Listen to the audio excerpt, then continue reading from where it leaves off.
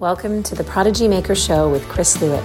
Chris Lewitt is an internationally recognized high-performance coach, educator, and author of 2 best-selling books, The Tennis Technique Bible and The Secrets of Spanish Tennis. The show can be watched live, and video versions of the show are archived at youtube.com/Chris Lewitt. And now, here's Chris. What's up, amigos? It's the Prodigy Maker Show, the big one, with Chris Lewitt, and it's great to be back with you guys. We had a video go viral for my little channel just recently on Djokovic and Tsitsipas, and whether the question was whether the one-handed backhand is near extinction, and I just thought that deserved a little more time for discussion and question and answer, and I thought it would make a great topic for this show. Just what's going on with the one-handed backhand at the pro level? Is the one-handed backhand near extinction? And I think the answer is yes, it may be. And I'll give you some examples of that, maybe some evidence of that. And I just want to talk about the strengths and weaknesses of the one-handed backhand. I've done some videos on this maybe years back. So if you look through the archives of the show, this is our 69th show, 69th episode. So we have a lot of episodes building up here. I'm proud of that. But I've talked about strengths and weaknesses, and historically this has been an age-old debate. You know, there's always people who are still fans and in love with the one-hander, and there's a lot of people who believe the two-hander is the way to go now in the modern game. So you always have this clash of opinions, and I just like to try to work through some of the different, work through the debate, talk about the different sides of the debate, and talk about strengths and weaknesses of the one-hander, whether we should be teaching that to young kids growing up now. Is it going to be viable in the future? I mean, these are kind of important questions for tennis players. But where do we begin? So I was watching the Djokovic and Tsitsipas final, and I just think Tsitsipas is now basically the top player in the world with a one-handed backhand, and I don't think it's that great. So it's kind of a weak shot for him. I think it's attackable. I think he's vulnerable on that side in general, and I'm not really a huge fan of his technique, his grip structure, and the way he tactically uses that backhand. It's not really that explosive a weapon as some one-handers in the past or present. Guga comes to mind. Like, I used to love Guga Kuerten's backhand, Wawrinka's backhand, Thiem's backhand, backhands that can be Shapovalov's backhand. Shapovalov's the next guy down on the rankings, number 14. Tsitsipas is top 5, maybe 3. But you have Federer's gone, so you don't have the shining example of Federer anymore at the top of the game, demonstrating that beautiful one-hander of his. And so now, so we're already getting some comments. So to make Musetti switch to a two-hander, right? So this is going to be, I'll get into it, like obviously when you have a young kid who really wants to do a one-hander, it probably is kind of a crime to force them to have a two-hander. We'll get into that. But basically, I'd like to submit to you guys some of the evidence that the one-hander is fading away here. And I know that there's been predictions of the demise of the one-hander in the past, and I used to discount those the rumors. Don't believe the hype or the rumors, but now I'm feeling like it's possible. Like, it's possible we could see the game with almost no one-handers. Certainly in the next decades. Let's say next 50 years. It's quite possible considering the trend. You just look at the way the game has changed, and you look at how many players are using the one-hander now. How many players? I look at it this way: like, as a player, you decide what tools you want to bring into battle, and most of the young kids who are playing junior tennis growing up, they don't want to take a one-hander into battle anymore, and I think there are significantly important reasons why that is. We'll get into it. And I'm happy to answer any questions you have about it. But why is it that there are no women in the top 100 with the one-handed backhand anymore? I looked that stat up, and actually I was floored. I was shocked to say I couldn't believe it, like 0. And what does that say about the WTA tennis? What does it say about the female game? Because if you're a kid growing up, why on earth would you want to have a backhand that nobody else is using or finds viable to make it into the top 100? I think I just think the game of tennis doesn't need a one-handed backhand. Like there's no requirement for it. And why are we seeing so many players choose to use two hands? What are they feeling, or what are they seeing? Or is it just that coaches aren't teaching it, or a lot of people like to blame like the coach's fault, or blame some other element. But I think at some point the players themselves they feel what they need to take into battle. They have to take a good forehand into battle, a good backhand into battle, and a good serve. And why is it that there's 0 players in the top 100 female? Like that is damning evidence. And on the men's side, only 12 to 13% now, 12 to 13 at my last count in the top 100. That's not a lot of players, guys. I mean, you're looking at about 90% of the players are choosing to take a two-hander into battle. I don't think you can just blame the coach. The coaches are part of it. The coaches are choosing what to teach, and but the coaches are the development coaches are also trying to determine what is the best tool to give their players to win in battle. You know, everyone's trying to win. At the pro level, you're trying to win money. You're trying to win big tournaments. You know, there's a lot at stake. And at the junior level, you're trying to win national trophies or international level tournaments, or trying to develop a top ranking so you can go to a Division I college. So there's a lot at stake for these kids and for these players. And in my mind, the one-handed backhand, as big of a fan as I am of it, there's a lot of liabilities there. So like maybe we should, get into the details of that.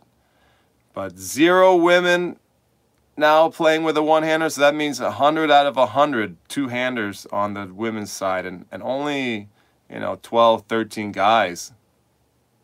And a lot of those players, the ones that have it, there's a few other women sprinkled in outside the top 100, but a lot of those players are not young. Like there's not a lot of next-gen players choosing the one-hander, which is, I think, more important. Like, because you can look at the stats and it can be a little bit misleading. If you have a bunch of guys over 30 with the one-hander, that's not really very supportive of the one-hander. If all the young top players coming up are playing with two hands and only the old guys have the one-hander, like the Dimitrovs and the Wawrinkas and even Thiem. I didn't realize Thiem is 29. Thiem is almost 30. He's not so young anymore.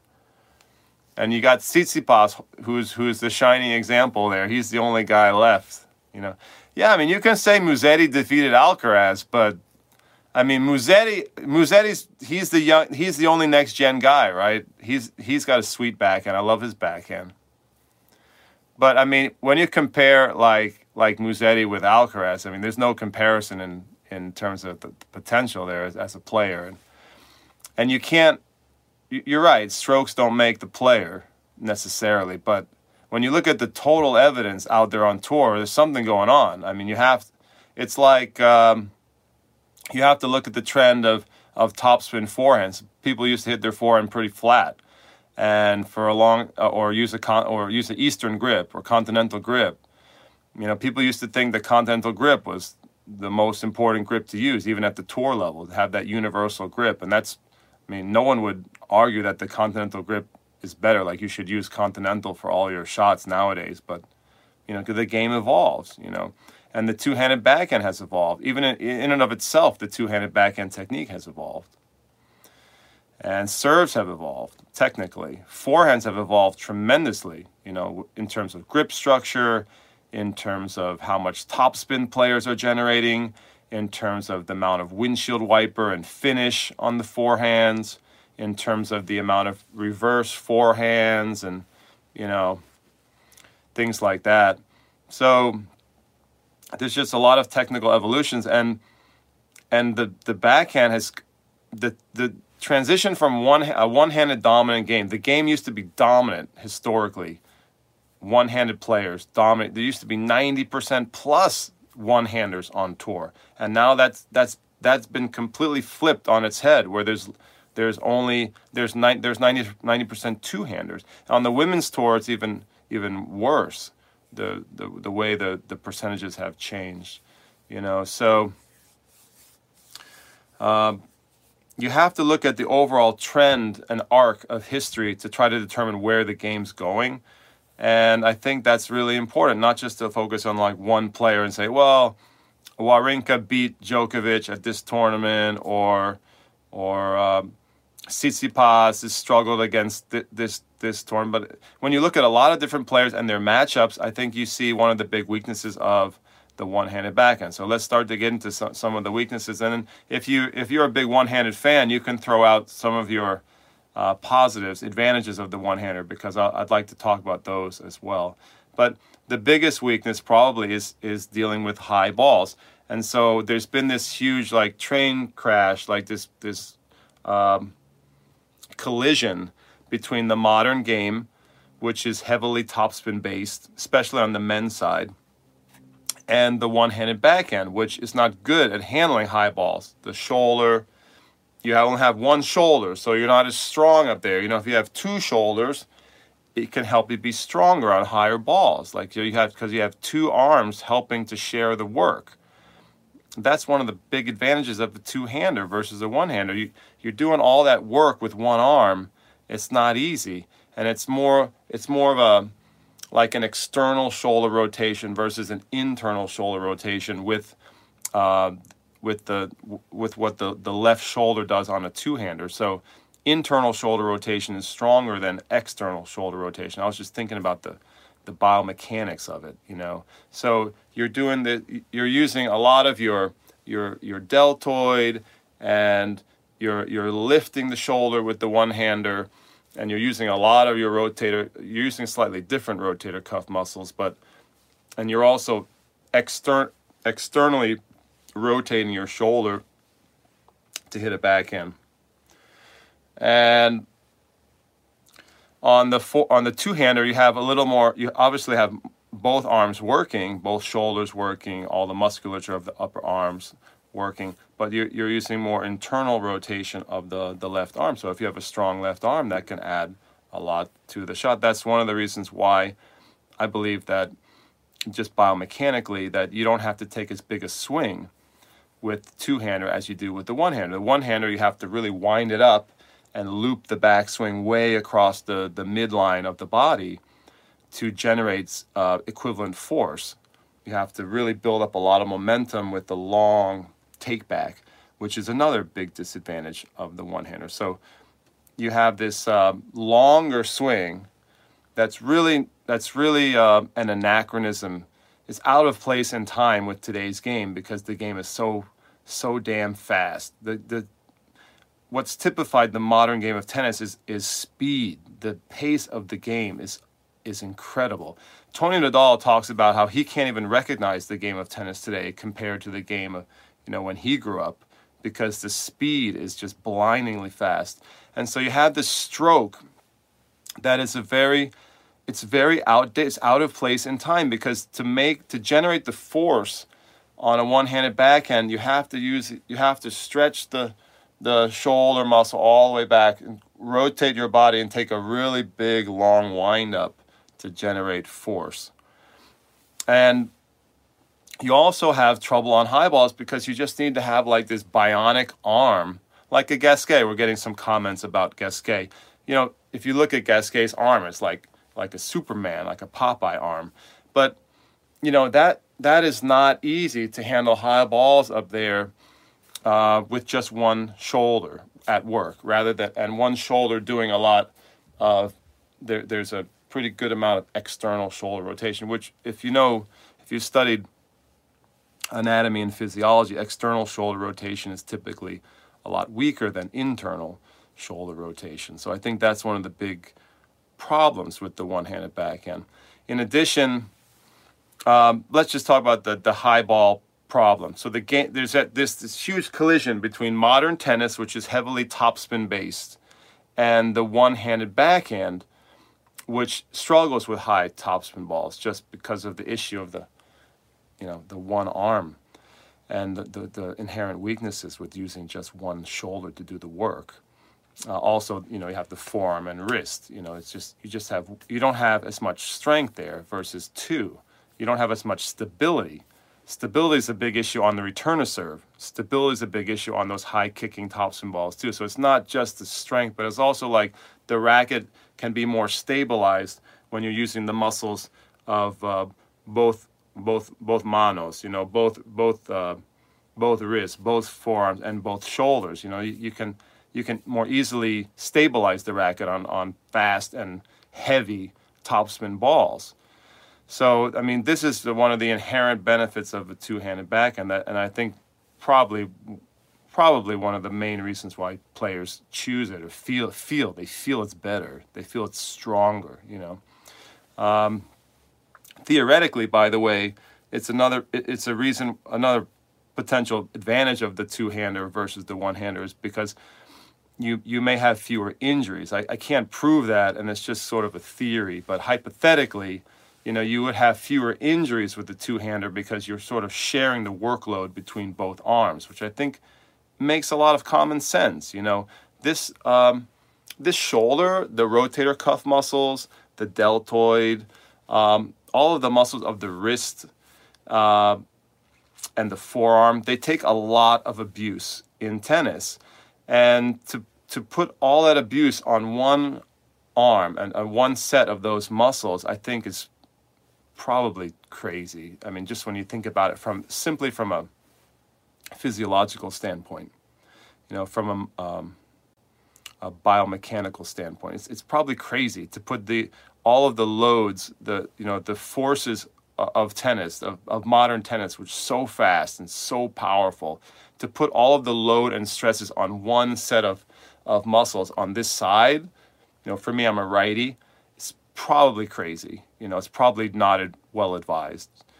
Now, I'm not saying that, of course, there's going to be players that want a one-hander, but just from a physiological point of view, from an injury prevention point of view, from a sports medicine point of view, to develop to put all of that stress on just one part of the body is probably not very smart. It's probably better to share the workload and use both sides of the body to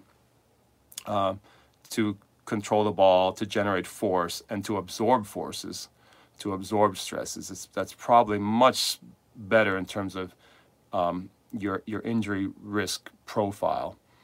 Now, there have been some issues with ulnar deviation on the two-handed backhand, where players are getting an extreme ulnar deviation, especially with their left wrist, and that's been, sports medicine specialists have been studying that as an area of concern for two-handed players. But just in terms of the overall workload that a player is experiencing, it makes common sense to me that you'd want to share the work and share the force generation between both arms and both sets of muscles throughout the upper arm, not just the shoulder, but all of the musculature of the upper body.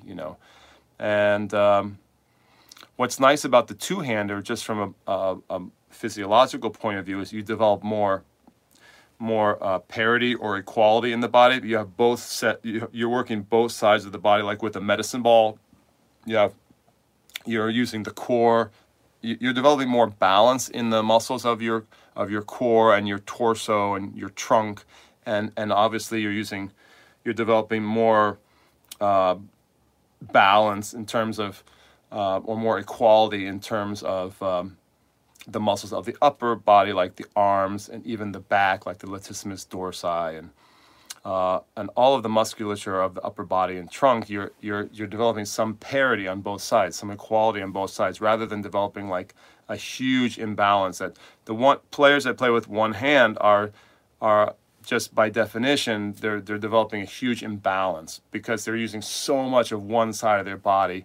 Just doesn't make a lot of sense in terms of harmony and symmetry, and what sports medicine specialists and physios always talk about, trying to create more harmony in the body, more balance between the musculature on both sides of the body, especially for tennis players. So from that point of view too, there's it's a good argument to be made that the two-hander is better for the body, just in terms of injury prevention and developing more balance and harmony in the musculature of the body. So it's kind of another point of view, but it's a little more theoretical because I can't prove that. I don't know if there's any study. There's no study on that I know of, but probably makes sense to me. But getting back to the original arguments, high balls and the other one. You have the high ball issue. Like, look at the high ball issue for top players. Federer, Nadal versus anyone. Nadal versus Gasquet. I read that Nadal has an 18-0 record versus Gasquet. The other issue was the large backswing. It's clear that the one-hander has tactical issues in the modern game against heavy topspin balls. I mean, it's fundamental. Anytime you play a one-hander, you're going to try to play over their backhand with heavy spin. It's going to probably work really well. The kick serve works really well against the one-handed backhand. Most smart players know that right away. So right away, you're going into battle with some liabilities. A lot of young players, they just say, no, I don't want to sign up for that. I don't want to have that liability. I don't want to deal with that. And then some players make the decision, like they're very artistic, they're very creative, and they're like, I love that thing. That thing's beautiful. I don't care if it's got those issues. I'm going to work around those issues and try to make my one-hander really good. But I'm saying those kids are fewer and fewer, and they're almost always boys now, and they're very, very, very rarely girls. Like the girls' one-hander just doesn't exist anymore. It's almost gone. It's like an endangered species. I would say it's like extinct for girls, and the boys' one-hander is like an endangered species. That's kind of where we're at the moment in the modern game. So you have the big backswing. How is that? Let me talk to you guys about that. The big backswing, like it really bothers me. That large windup, and it gets back to the physics and the biomechanics that you can't generate. On the top two-handers are super compact, ultra compact. I wish I had that. I love my one-hander, but man, I wish I had that super compact backswing that two-handers have, because if you look at their backswings, I don't know how much you guys have studied high-speed video, but I've studied a lot, and I love biomechanics, but that backswing is really compact, and players can generate the equivalent amount of force to a one-hander with a lot less backswing. So the actual path of the racket is a lot smaller, a lot shorter than with the one-hander. I think that's a huge, huge thing, because that means one-handed players have to give up more court position. They have to stand farther back in the court to give themselves more time, typically. It makes one-handers more viable on clay or slower courts with slower moving balls. That helps the one-hander, typically, the ones with the large wind-ups. And basically you see players who have to take this really big wind-ups across the plane of the body because they're not able to generate the force that two hands can. The one arm is not able to generate the force, and using external rotation, they're not able to generate the force that you can generate with the two hands in a more compact package. And that's like a really big deal. That's a very good argument for the two-handed backhand. And that means that two-handed players can take the ball earlier, they can have better court position, and they can create the same amount of power or similar amounts of power with a much shorter swing path, using the force, using like push-pull forces, using just according to the laws of physics and biomechanics. Interesting. Other details about one-hander versus two-hander. Well, you see with the one kind of interesting, I'm probably going to forget a few things, guys, so I'm just sort of riffing here. But look, one of the things that's interesting is a lot of one-handed players have gravitated towards more extreme one-handed backhand grips to try. Why? Why do they do that? Like semi-Western one-handed backhand, really extreme Eastern one-handed backhands. They're doing that because, like I was talking about, the collision of the modern game with the traditional one-handed stroke. The high balls, it helps you with high balls. So one of the compensations that you see in the modern one-hander, especially from clay court players, you have a lot of players on clay using a semi-Western one-handed backhand grip, or a very strong Eastern one-handed backhand grip. And that helps you on the high balls, helps you generate more heavy spin, and it helps you sort of drive through more powerfully high kicking balls. So I think that's an adaptation. I just don't know if it's enough because you still have other liabilities. So players are doing that adaptation. That's one of the reasons why I'm not a huge fan of like Team's backhand or Tsitsipas' backhand, who we started the program talking about, because Tsitsipas has a pretty conservative grip that's pretty weak on high balls. The same with Team. Team has a very almost continental grip, like kind of amazing that he's able to even compete with that grip in the modern game, dealing with high balls. But he does tend to like go way back in the court to let the ball come down with that grip structure. Wawrinka is more of the kind of grip that I'm talking about, a little more extreme Eastern. And some of the clay court guys, like the South American guys, the guys who grow up on the dirt, a lot of times those guys will use a more literally semi-Western, like the Guga Kuerten is probably the best modern, near modern example. Guga's retired, but of a very semi-Western, powerful topspin, one-handed backhand grip structure that I think is a compensation to allow players to deal better with higher bouncing balls. Of course, that means there's a little bit of a problem on low balls, on fast courts, because that grip is pretty extreme. But interesting. What else with the one-hander versus the two-hander? I think the stability issue is a real issue. We talk about stability a lot, but when the serves come in at 130, 140, on high balls that are kicking up and away, you want to have that extra stability. You want to be able to control the racket face. You want to be able to absorb the big pace of a fast serve. And the two hands allow you to do that better than just having, you have just one wrist or two wrists. So you're having double the muscles here. You have double the muscles of your hands. You have all the muscles in your wrist and forearm that you use to stabilize the racket head. And the ball's coming in at a very fast speed or with very heavy spin, RPM, having those extra muscles to support the racket is important and helpful. It's not to say that you can't return a fast serve with the one-hander, but it's just I think players feel more secure and more stable in general when they're learning backhands with the two hands. And we know that when kids are young, they feel that. When they feel more secure, more stable, it's a little easier to learn to hold the stick with two hands. They feel that from the very beginning. And then that just sort of, evolves into that. You can see that trend to the pro level. You can extrapolate that to the pro level where the ball's coming really, really fast or really, really heavy. And players also feel more comfortable, more stable, more secure with those extra set of muscles helping. What else? Another one that a big advantage for the two-hander is where you can strike the ball in the hitting zone. So again, getting back to the speed of today's game, the game is so fast, the balls are often coming in and players are catching them late. And the two-hander, because you're using the back shoulder, the left shoulder, you're able to catch the ball a little bit later in the hitting zone. And you can still manipulate the ball with your left wrist. So what that often gives you is, number one, it can give you better disguise, so you can sort of flick balls at the last minute. You can also flick it with the one-hander, but you have to meet it out in front.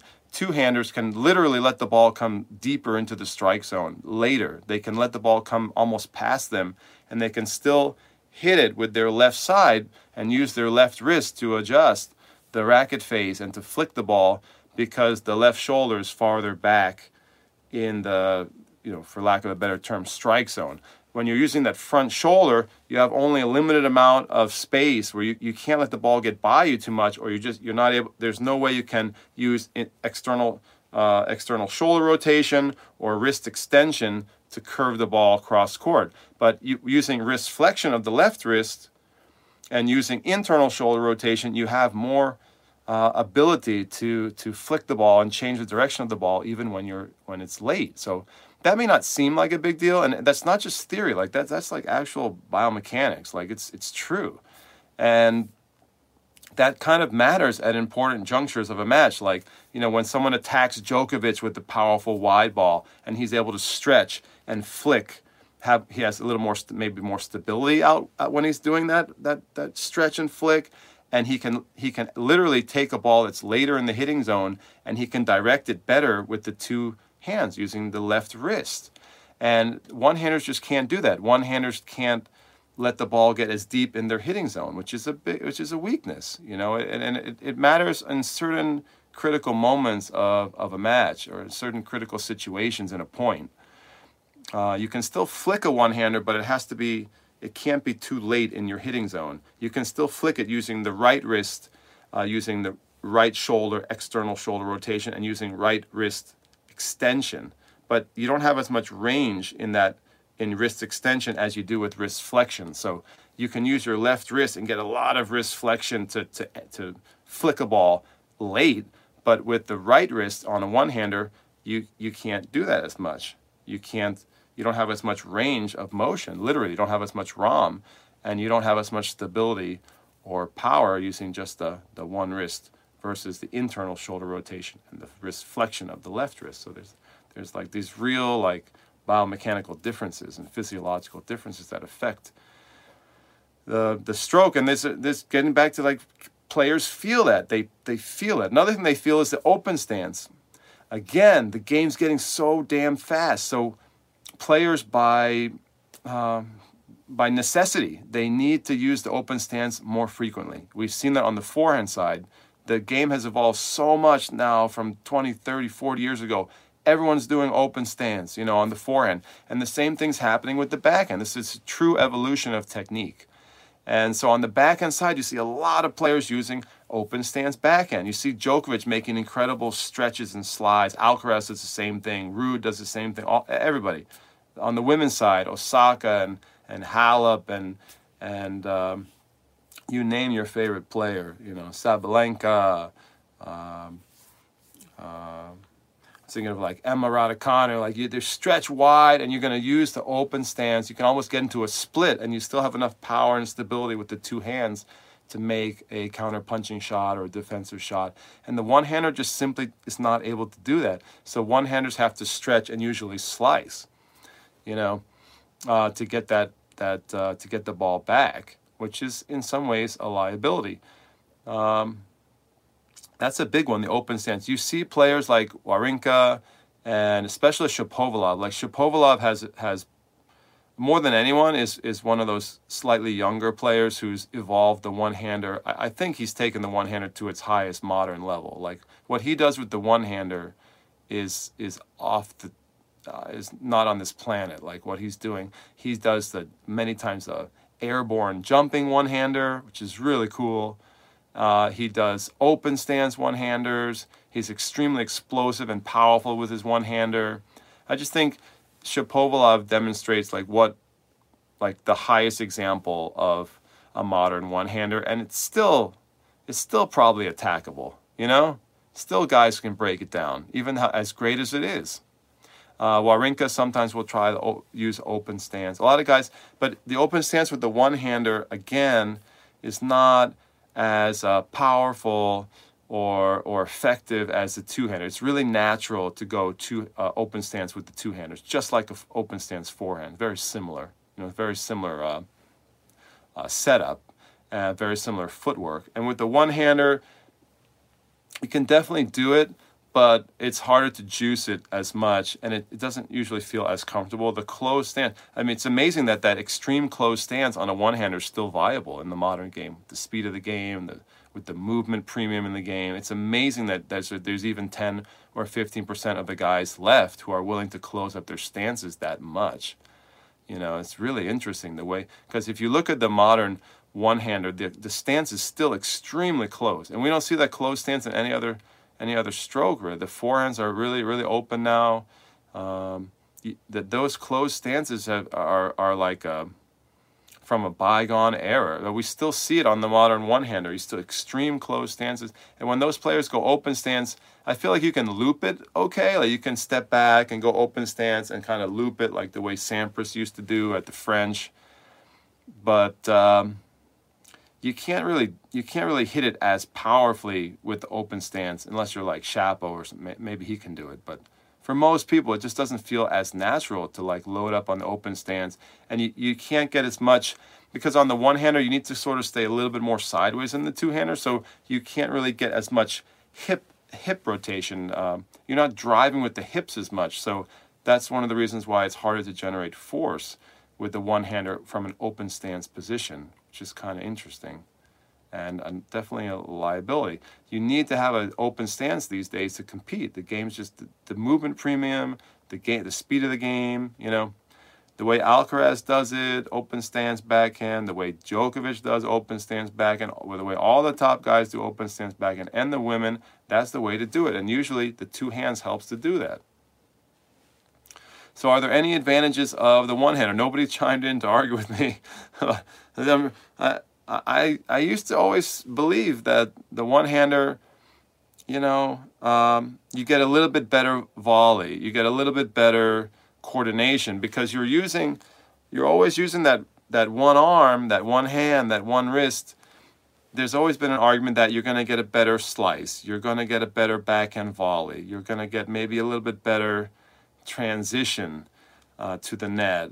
But I don't think that benefit overcomes all the long list of the other stuff that I said, the detriments, the other things that are positives for the two-hander. And in fact, you see a lot of two-handers now, they attack the net very well. They transition very well. They have great slices and volleys. So I think that's kind of a myth that's dying, that the idea that if you have a one-hander, it's going to like really enhance other parts of your game at the net and with the slice. I mean, it makes some sense because you're developing the highest level of coordination in one side of your body, right? You're leaving the other guy. You're leaving the other arm sort of like dead weight. But nevertheless, two-handed players now are doing an awesome job overcoming that. You have many, many great two-handed players who have really good slices, for example. It didn't always used to be like that. Like back in the day, I think like 80s, 90s, you had the one-handed player. There was still more parity. It was like 50% two-handers, 50% one-handers. And the argument back in the day was always, the one-handers, they transition better, they have better backhand volley, they have a better slice, they have more variety. You hear these arguments a lot. I just don't think it's true anymore. You see two-handers with the same amount of variety, the same amount of net prowess, the same level of net prowess, the same amount of skill with the slice backhand. So obviously, no, they don't have more feel, bro. The two-handers have great feel. So I just think that argument doesn't hold anymore. The game's changing, The game, we're getting some comments on the show, guys. I mean, yeah, that's always been the argument. The one-handers have more feel, they have better slice. It's just like the two-handers have overcome that. They're most of the two-handers, they do that just fine. And then plus they get all the other benefits the other way. Well, you talk about Musetti's touch, but what about Alcaraz's touch? There's a guy, to me, I'd much rather have Alcaraz backhand and all the feel and touch he has than Musetti's, even though I think Musetti's backhand is gorgeous. People have to not fall in love with the look of a one-hander because aesthetically, this is the real issue. Aesthetically, it's pretty. It's long and flowing. It's a bit complex. It has a little more complexity. It has more flavor than the two-hander, The two-hander is kind of boring. It's kind of like functional. It doesn't look as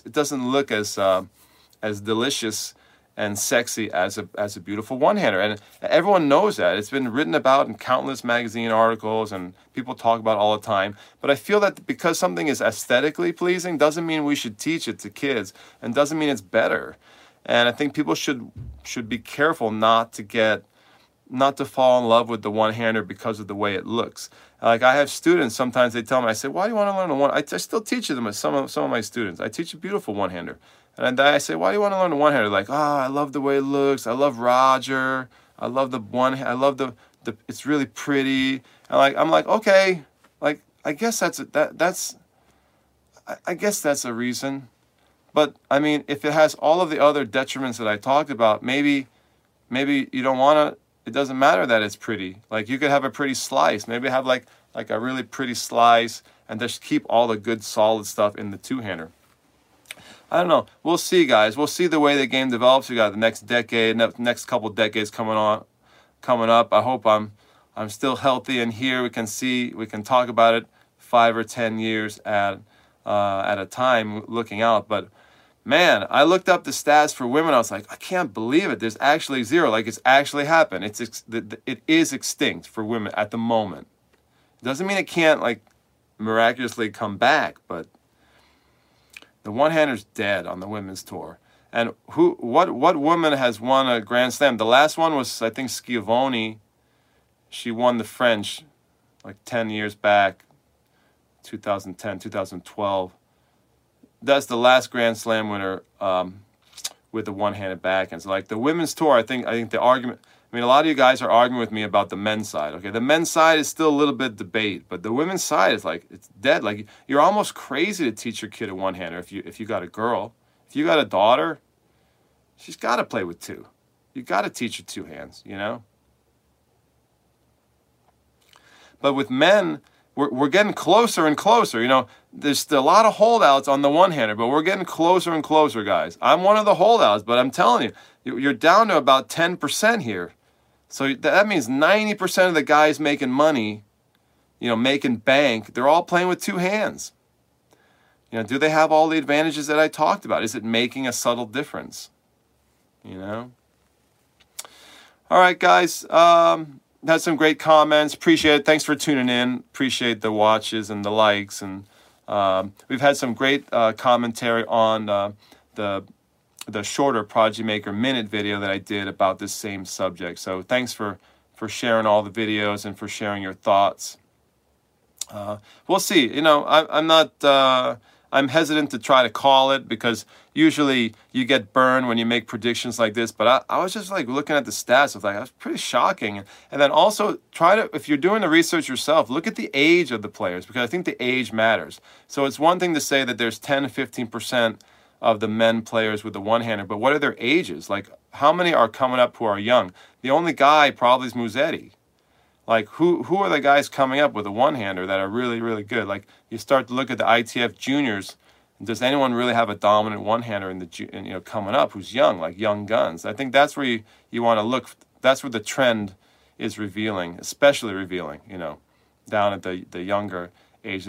What female player in her right mind would choose a one-hander right now? What coach would teach a one-hander to a girl right now? I don't know.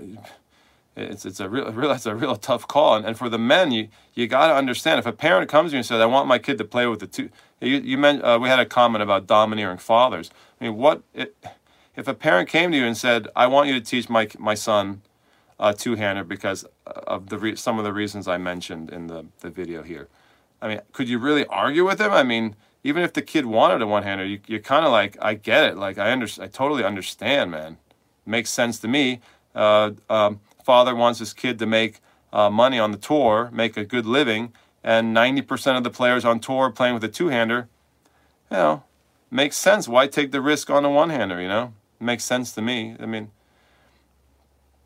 when the game was 50-50, when there were like 50% one-handers, 50% two-handers, you know, is a little more, you know, it's more of a better debate for the one-handed side. But now when you see that the one-handers really, the numbers really dwindling, I don't know, guys. I think could be the end for the one-hander. We'll see, you know. I'll still teach a beautiful one-hander if the kid really wants it. Like we had a comment here, you know, let the kids decide. Let them play their own game. And I've said that. I've made those same comments before, so I'm with you on that. But you gotta wonder the way the game's going. The game's changing. We have to recognize it's not the game of the 50s and 60s and 70s. The game is ever evolving.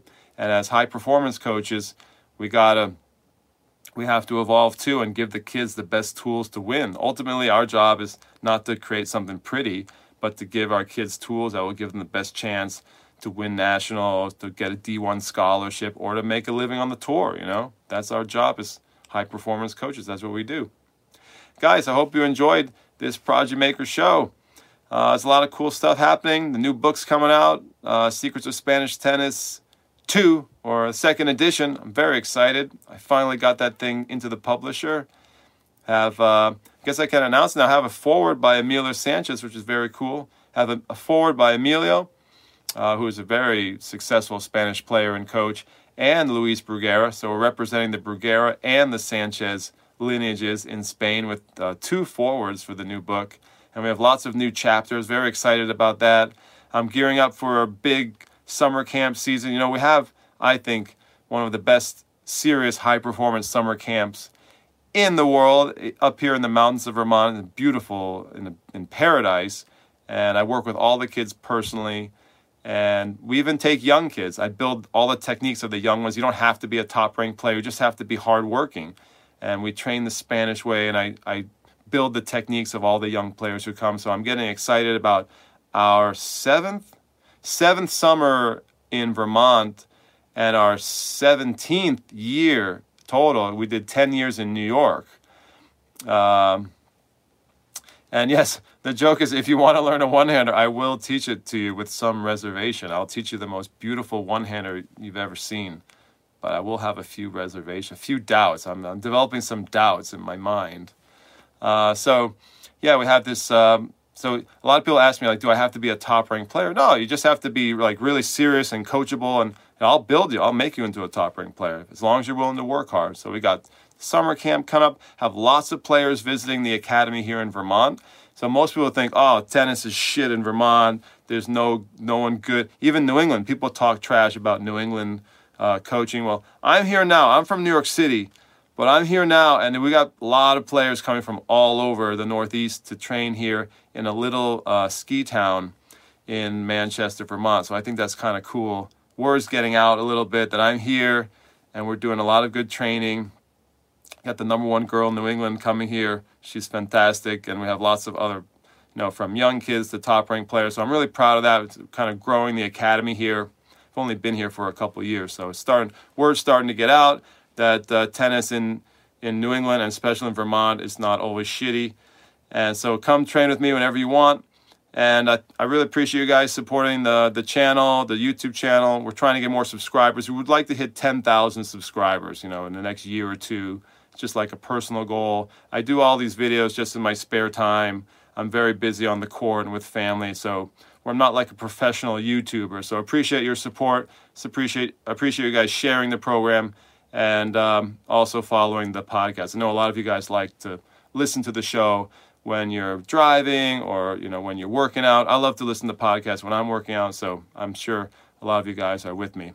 I'll see you guys on the next program. Adios, amigos. We hope you enjoyed the program. Please give us a 5-star review on iTunes and recommend the show to your friends. We greatly appreciate your likes and shares. Thank you for your support of the show and for helping us grow our audience. If you would like to train with Chris, please visit chrislewitt.com for more info. You can also join Chris's online school, clta.teachable.com, and follow his blog at prodigymaker.com. A reminder that all show archives can be found at youtube.com/Chris Lewitt. Thanks for listening and see you next time. Vamos.